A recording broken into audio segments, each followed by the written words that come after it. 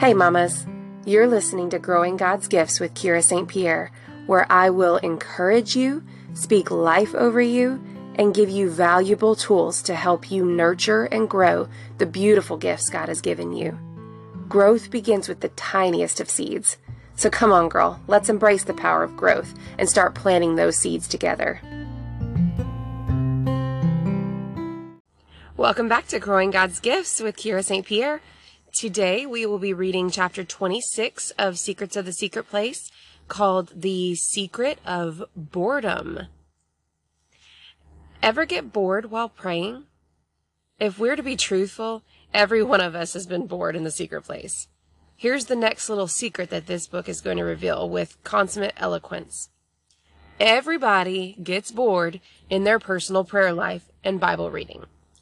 Even the 12 apostles of the Lamb fell asleep in the place of prayer in Matthew 26, 40 through 45. There are some days when I seem to have an especially good connection with God. On those days, I often think, why isn't it like this all the time? But in reality, there are a lot of deadpan days mixed in with the great ones. Some days I am so looking forward to my time with the Lord, only to sleep right through the entire time. Other times I seem to be awake enough. It's just that there's no wind of the Spirit blowing on this particular day for me. No matter what I read or how fervently I pray, this one seems destined to be a dud. And I'm not alone. When I talk with others, I realize this is a common experience of weak human beings who, in their brokenness and frailty, are continually falling short of the kind of connection with God for which their hearts yearn. The spirit indeed is willing, but the flesh is weak. Jesus spoke these words directly related to prayer. Matthew 26:41. So what should we do when we're bored? Do it anyway.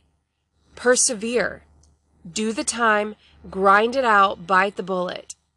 Allow nothing to dissuade or deter you, boredom included. Sometimes along the way, we need to make a determined life decision. I am devoting myself by God's grace to the secret place, come rain or shine, good days or bad days, when I feel like it or when I don't feel like it, when it's easy and when it's hard. When you figure in God's grace, you can do all things through Christ who strengthens you. The Lord responds to sincere cries of help. When we are feeling especially weak, that's the time to reach out to Him for the abundance of His grace.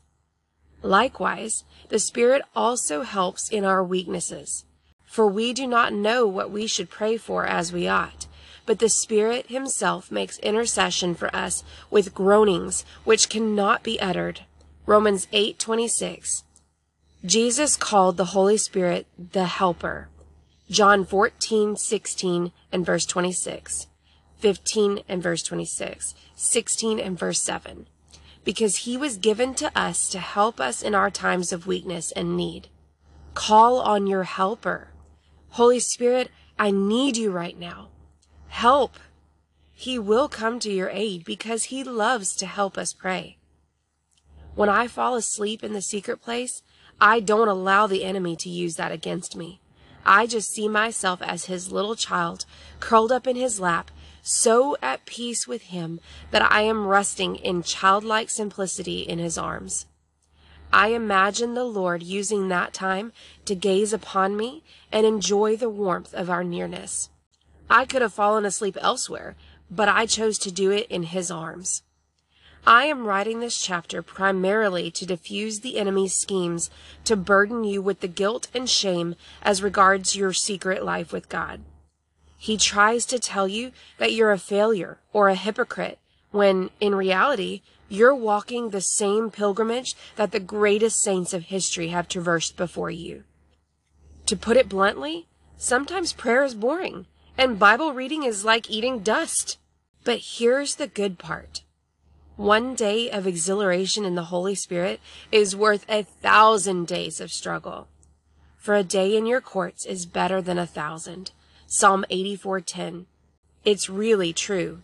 Once God touches you with His Spirit and energizes you with His Word, you are hopelessly hooked.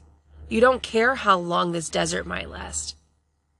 You don't care how long this desert might last. You're going to keep walking because you know on the other side is an oasis of heavenly delights. Now here's even better news. The more you persevere in the secret place, the very nature of your relationship with the Lord begins to change, and the bad days get fewer and further in between. There's a threshold to cross in which, once you cross it, the thrill of the secret place grabs your spirit and you gain unparalleled momentum in connecting with God.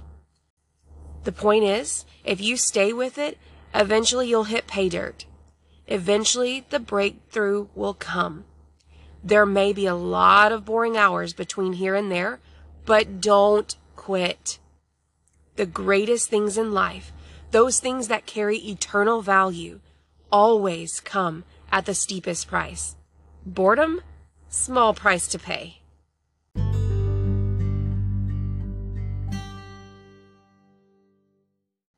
I have definitely struggled with boredom in my secret place a time or two. I even recently in my journals, I can see by my writing kind of where I'm at. That's why I love journaling. So if you haven't discovered the gift that is journaling, I suggest you get into it. You express your emotions, you put it all down on paper, whatever you're feeling, whatever you're not feeling for that matter. You put it on paper, and it's so neat to be able to go back and read through your journal to see where God brought you in and through and from. It's just so neat.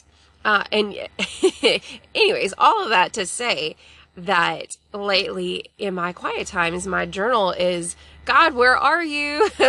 I'm sitting here and there's nothing here. And why am I just sitting here? And this chapter really reminded me that it's okay, that it's okay to have those quiet times where there's not a whole lot going on and where I am just saying, okay, Lord, I'm here. I showed up. And just being obedient to that quiet place, being faithful to that relationship with Him. And I think that is the most important aspect of that, regardless of what happens or doesn't happen in that quiet time every morning. The perseverance, the faithfulness, the obedience, that's what builds that trust in a relationship, is continuing on even when you don't feel like it.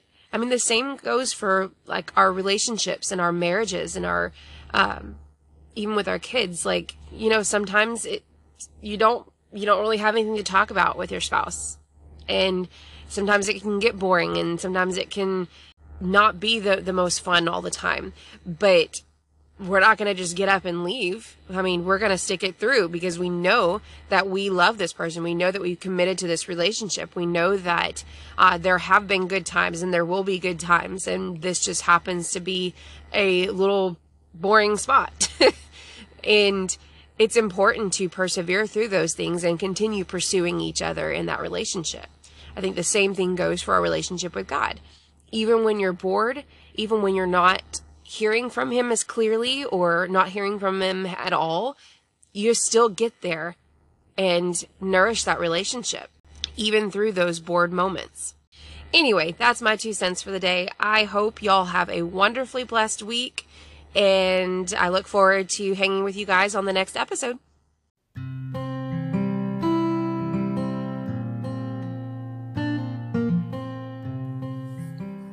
Thank y'all so much for tuning into today's show. I love getting to hang out with y'all. When you have a second, please go tap that subscribe button on Spotify if you haven't already, so you don't miss the next episode. If you would like to stay connected, come follow me on my Facebook page at Growing God's Gifts. I would love to hear from you and get to know you a little better. If you are interested in supporting me, you can make donations through Spotify or through buymeacoffee.com/Grow God's Gifts.